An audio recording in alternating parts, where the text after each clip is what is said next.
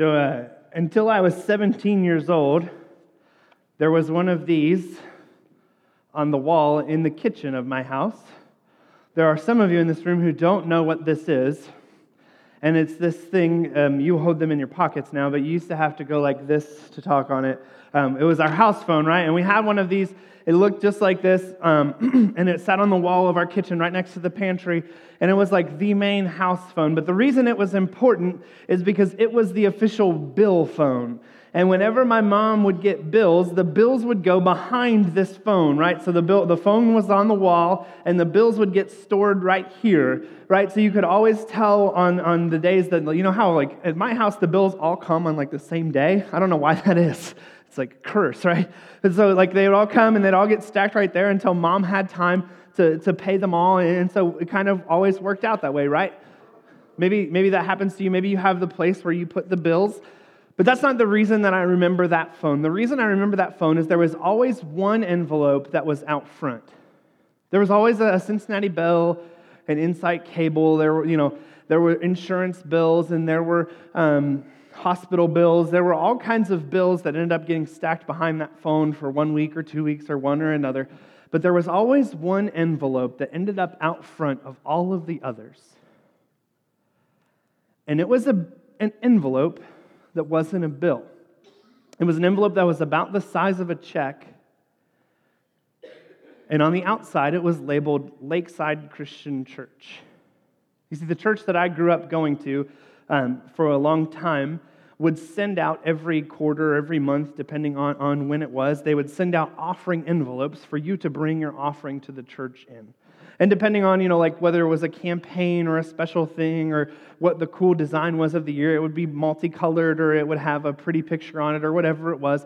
But no matter what else was happening, no matter how many bills ended up stacked behind behind the phone, there was always one envelope out front. Or maybe there were two. Sometimes it might have been three. But it was the Lakeside envelope. And I didn't realize it as a kid, but it wasn't that long ago that I was talking to my dad, and we were talking about giving and about church and about all these things. And my dad told me, he said, that's why the envelopes were always behind the phone, right? And I said, no, what do you mean? And he said, well, your mom and I committed that the first check we write was going to be the check to church. And he said, and sometimes there wasn't money in the bank account for the check to go through. And he said, so we had to leave it behind the phone as a reminder to ourselves that it was going to clear. Whether we wanted it to or not, we had to make sure that we were going to put the money in the bank to make it clear. And all of the other bills might have to wait, and everything else might have to be on hold, and gymnastics and dentist bills and, your bail and whatever else we were going to have to pay might have to wait because we were going to pay that check. I was kidding, people. I never had to pay bail. More than once. And I really started to think about the lesson that I never realized I learned, but I learned. As one of four growing up, I was probably the most hard-headed. I wasn't the most stubborn. That's my older sister. I wasn't the smartest. That's my older brother. I wasn't the most creative. That's my little sister. I just kind of was the most middle of all of them. Like, that's what happens when you're the middle child, right? Like, it's just the way it goes. But I really started to realize that as I've grown older, the legacies that my parents left for us and have intentionally continued to leave for us. My parents, thank the Lord, are both still living today, but they know that we're all gone and we are all grown, but we carry with them little bits and pieces. We all four live in different states. We all four have our own lives, but we carry with our parents parts of us because they intentionally imparted legacies into us. They imparted legacies into us like a love of pizza. And you all can make fun of me all you want. There is pizza at my mom's house every Friday that she makes from scratch, and I promise you've never had a better pizza in your life. Don't doubt me, it's fine. Like, it's cool. Like, they've imparted legacies in us of fun and silliness and all sorts of other legacies, but there are very few legacies that I would argue that my parents have imparted in us like a legacy of loving Jesus. And I have no doubt that it is full on intentional, that it didn't happen by accident, that it's because from the get-go they sat down and they said, we're going to make sure that we pass on this legacy. Andy Stanley says that direction, not intention, determines your destination. Direction, not intention, determines your destination. So you can have well-meaning intent, you can feel good all you want, you can think about it all you like, but until the day comes that you are sure your direction is right, it doesn't quite matter. And so today, as we continue in our ABCs of financial freedom, we're going to talk about deciding to leave a financial legacy. But this is much bigger than just finances, and this is much bigger than just a plain old Mother's Day sermon. This is much bigger than just talking about dear old sweet mom. This is about you and the impact you leave on this world. You see, for the last couple of weeks, we've been talking about the ABCs of financial freedom. And the first week, we said that the first step is, we have to adjust our attitude, and we have to be willing to say, like it says in Psalm 24, that the earth is the Lord's and everything in it, the world and all who live in it. And then we said B is we have to break the bondage of debt, and we said we let no debt remain outstanding except the continuing debt to love one another, for whoever loves others has fulfilled the law. And then last week we said that C was to choose to make giving back to God the centerpiece of our financial plan, because we said it doesn't matter how hard you work, God will not bless you unless you choose to make giving back to God the centerpiece of your financial plan. And it's not that God is a magical genie slot machine. It's not that he's like some sort of investment promise return. It's the simple fact of the matter is that this is the promise that God has made to us. And so today we're going to talk about the decision to leave a legacy. And we're going to talk about deciding to leave a legacy of financial freedom. And I admit, if you read through the Barry Cameron book, ABCs of Financial Freedom, this chapter is titled a little differently, and he takes a little bit different of an angle, but it falls on Mother's Day for us, and so we wanted to talk a little bit about this from a parenting angle. Because parents, let me be real clear with you. If your children are not yet grown, you're well aware of the fact that they soon will be. And it won't be long before they're out of the house and getting a job and going to college. It won't be long before they maybe don't live in the town you live in.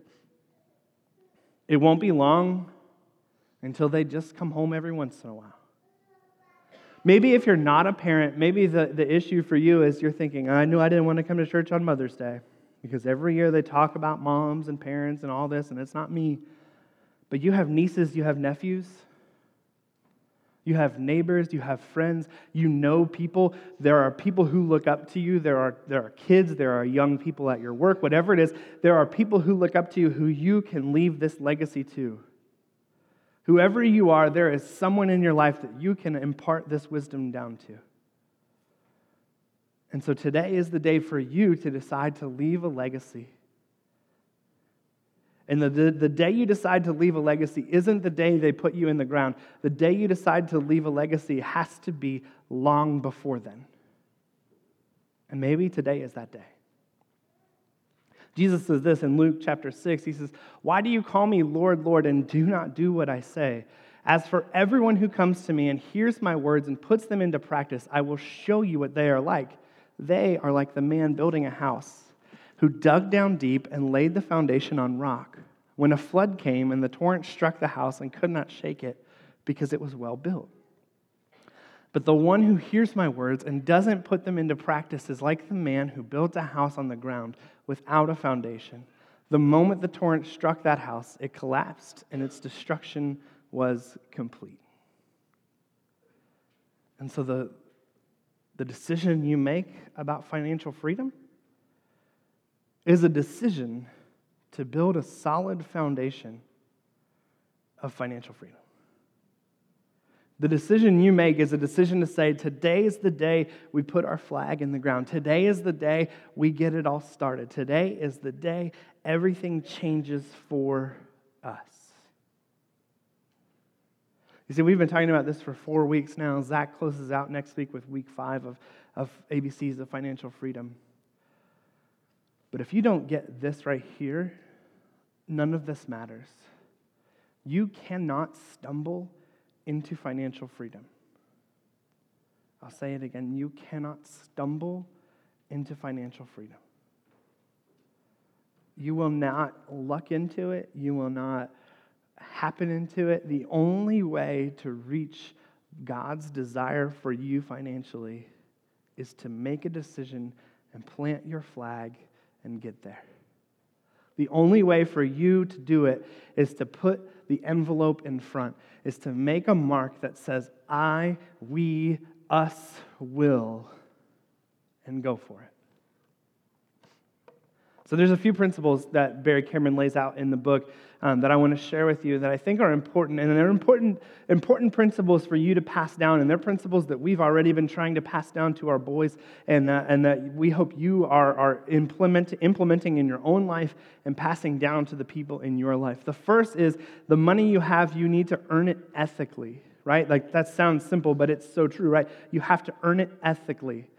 In Proverbs chapter 1, it says, such are the paths of all who go after ill-gotten gain. It takes away the life of those who get it. If you want the road to financial freedom, it's not in the lottery. It's not in like daily fantasy sports or cooking the books. It's not, the road to financial freedom isn't in credit card points. The road to financial freedom is in a productive job, in a good place of society, and trying your hardest to work hard and earn money ethically. This isn't to say, like, by the way, that you're never allowed to go to a casino and gamble and have fun. Just for the record, like, I don't care. But don't ever think that the casino is the road to financial freedom, just for the record. Cool? Cool. Number 2, in order to, the preacher said we can go to the casino. Happy Mother's Day! Number 2 is save it consistently. Let's get back on track. Save it consistently. Dishonest money dwindles away, but whoever gathers money little by little makes it grow. Debt comes for one of 2 reasons. Debt comes, number 1, because you want something without saving for it, or number 2, because something happens that you didn't plan for or you didn't save for. Those are the 2 reasons you go into debt. But if you're saving money consistently, the thing that you want, you can either already afford to, or you're already in the rhythm to save for, or you can get it, or if an emergency happens, you have savings to get towards. Right? And if you're saving consistently, it's already a habit that you're in. This is a habit that we're already working on with Abel, right? Like he has piggy banks, and he knows that his money goes in his piggy banks. And every time he asks to go to the Dollar Tree, we don't just get money out of the piggy bank and go to the Dollar Tree so he can buy more toys. It's his favorite store. Whatever, he's good at math. It's cool. Like he knows he has to save his money because part of life is saving money, right? It's an important aspect of life. It's something to be passed down. Hopefully someday it's a lesson his dad learns from him, that part of life is saving money, right? When you have money saved, stress that and accidents and emergencies and things that occur are a lot less of an issue when the money is saved and is already there. Number 3 is the most difficult of all of these principles, I think. Number 3 is spend it wisely. Spend it wisely. Be sure you know the condition of your flocks. Give careful attention to your herds. For riches do not endure forever, and a crown is not secure for all generations. One of the principles that we teach and that many other people teach is called the 10-10-80 principle. And it's that we teach that you should give 10% to the church, save 10%, and live on the 80% that's left. But the thing that happens with 10-10-80 is that when you get to the 80%, it's not as if you can just like, all right, cool, let's go to the casino, right? Like, that's not how it works. You still have to manage the 80% properly and do with it what you're supposed to do. There are still principles that God has in place and things that God wants you to do with the 80%, right? Like, how many more rules can we have with this, right? Like, I get it. But there's something that I joke about with people all the time when it comes to the 80% that I think is so incredibly crucial. And I gave it a title this week, and it's called The Ramsey Raise. One of my favorite things to do when I'm driving and going somewhere is, if I have time, is to listen to the Dave Ramsey show on the radio. I don't know if you guys are familiar with it, but Dave Ramsey is a financial advisor, and one of the things that people do on the Dave Ramsey show all the time is they call in, and they'll tell him their story, and at the end they'll say, we paid off X amount of dollars of debt in this many months. They'll say, we paid off $30,000 of debt in 39 months. And he'll say, that's great. And he'll say, how much money were you making? And here's the Ramsey rule. The Ramsey rule is almost always there's two numbers when he says, how much money are you making? They don't seem to keep stats on this because I couldn't find it, but I would love to know how many of those people got a raise while they were working the Dave Ramsey plan to pay off debt. Because I think it's in the 99%.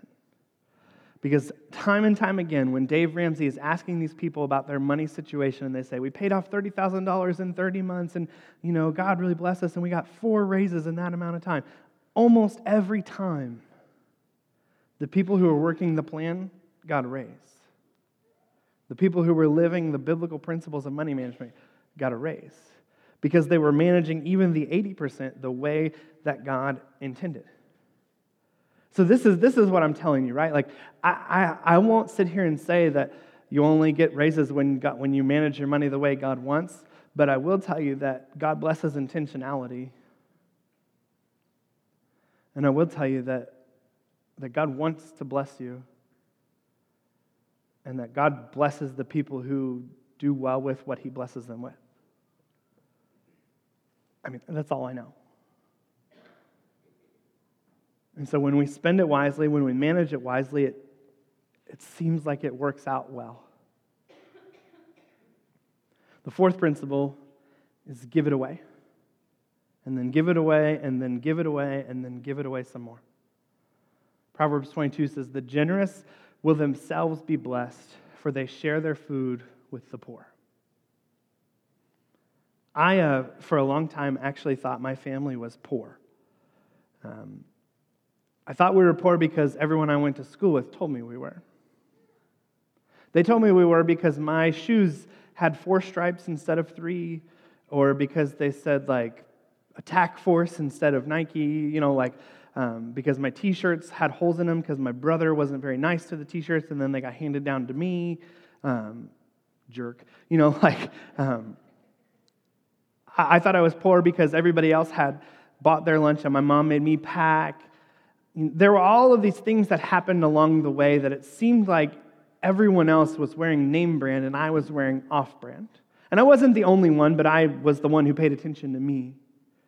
And even as I grew older, I got to shop at places called Value City. And I got to shop on the really special places called the Clearance Rack. And everybody else kept telling me how poor I was. And everybody else kept talking about how their clothes were nicer than mine and their stuff was nicer than mine. And growing up, I was 14, 15 years old, and I kept thinking, why are my parents so stingy? Why are things this way? And I finally started to see, as I got older, what my parents really saw. Is that my parents didn't care what 11 and 12-year-old middle schoolers thought. And that my parents weren't interested in the opinion of 8 and 9-year-olds about tennis shoes.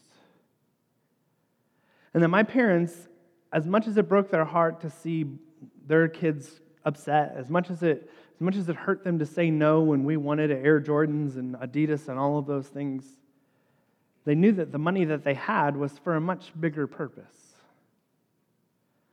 You see, because later, and not from them, but from other people, I've heard stories about their generosity.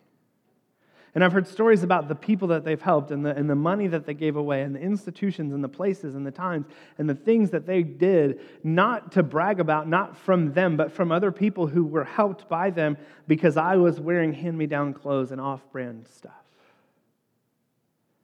Because they knew it didn't matter when I was 9 what the front of my shirt said, when there were other people who needed something else more. And it took me a long time in my hard head to learn that lesson. But it's a lesson that's still getting passed down to me today. And it's a lesson that goes like this, and it's a lesson about investing for eternity. You see, my parents weren't just stingy so that they could throw a couple extra bucks in the red kettle as they walked by at Walmart. But they were investing for eternity for reasons like this, where it says one person gives freely, yet gains even more. Another withholds unduly, but comes to poverty. A generous person will prosper. Whoever refreshes others will be refreshed. There's a story of a man named Henry. And all he wanted growing up was to be a preacher. And about 100, 150 years ago, he lived, and he prayed to God all the time, I want to be a preacher, I want to be a preacher. But when he was diagnosed with tuberculosis, it was told to him, you won't be a preacher. And he prayed, God, I can't be a preacher, but whatever I am, I'll work at it with all my might for you. So he got up enough money, and he bought a small farm from a family of Quakers. And he said, God, if you bless this farm, I'll work at this farm with all my might for you. And that small farm outside of Ravenna, Ohio, became the Quaker Oats Farm. And as Henry established the Quaker Oats name and brand and became one of the largest oat manufacturers and farmers in the country, and became rich beyond his wildest imaginations, the story holds true that by the time his life was ending, Henry was giving over 70% of his income to churches and ministries across the country. Because God blessed him, and he continued to make giving back to God the centerpiece of his life. And I know, because you hear that story and you go, cool, if God makes me the leading farmer at some industry in all the country, I'll gladly give him 70% of that, millions of dollars too. And my first question to you is, I can already prove to you you're one of the richest people in the world. How much of that richness are you giving back right now? Because here's the thing, and I'm going to be real transparent with you real fast. Managing money in your life is hard. Over the last couple of weeks, Whitney and I have had some really, really tough conversations about managing money at our house. Because one of us isn't very good at it. And so we've had what is commonly referred to as several come to Jesus meetings about practicing what we preach.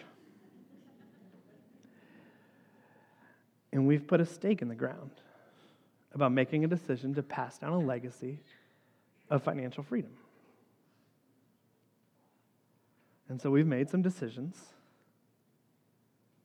about making some different choices and things to change. One of the decisions that we've made is that our giving is going up. If that's okay with you, Whitney. Not because it needs to, but because it's the first thing we're going to do. One of the other decisions that we're making is everything else is getting cut back so that we have more room to be more generous. So that our boys see we're not stingy because mom and dad are mean, we're stingy so that we can be more generous. And so the month of May 2017 is a time when Ben and Whitney Stroop made a decision that their family is going to stop living the way everyone else lives so that we can see the freedom that God has set forth for us, because God has desired for our entire lives for us to be free, and it's time for us to be free. And so it's time for you to make a similar decision. So here's one of the ways for you to put your stake in the ground, for you to put your flag in the ground, for you and your family to put your foot down and say, we're going to make a decision. We've done this a couple of times before, but we're offering it yet again. Starting on June 7th, we're offering Financial Peace University.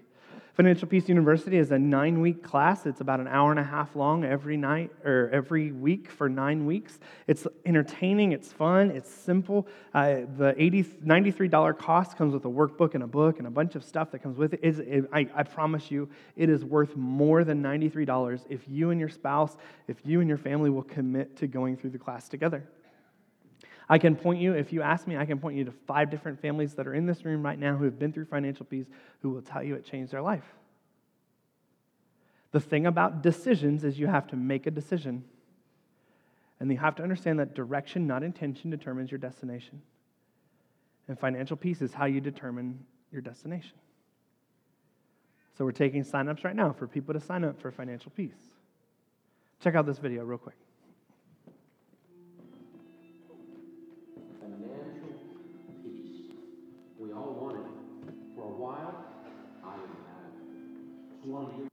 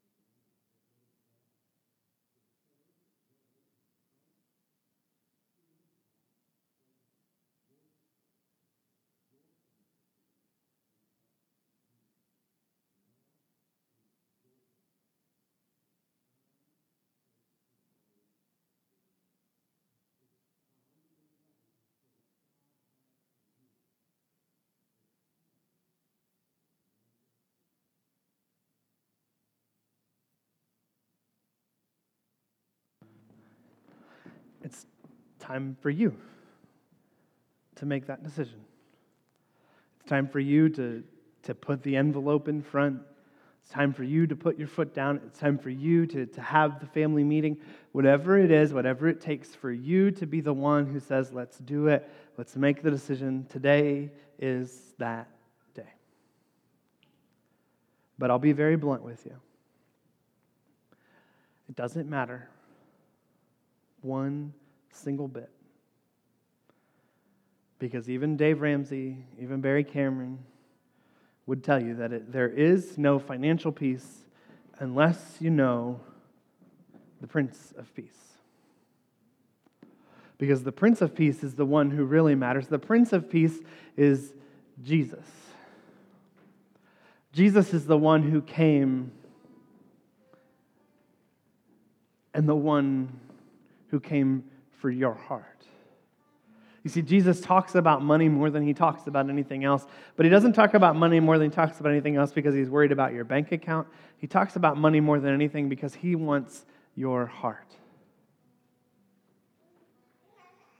Because he wants your soul. Because what he has to offer is much bigger than what your bank account can never give you. Because he wants to offer you eternity. So here in just a moment, the men are going to pass the bread and the cup. And when they do, I want you to take that moment to remember that whatever financial stress you have, whatever anxiety you have, whatever money problems you have, whatever peace you might have, all of that pales in comparison to the promise that you have because Jesus came for your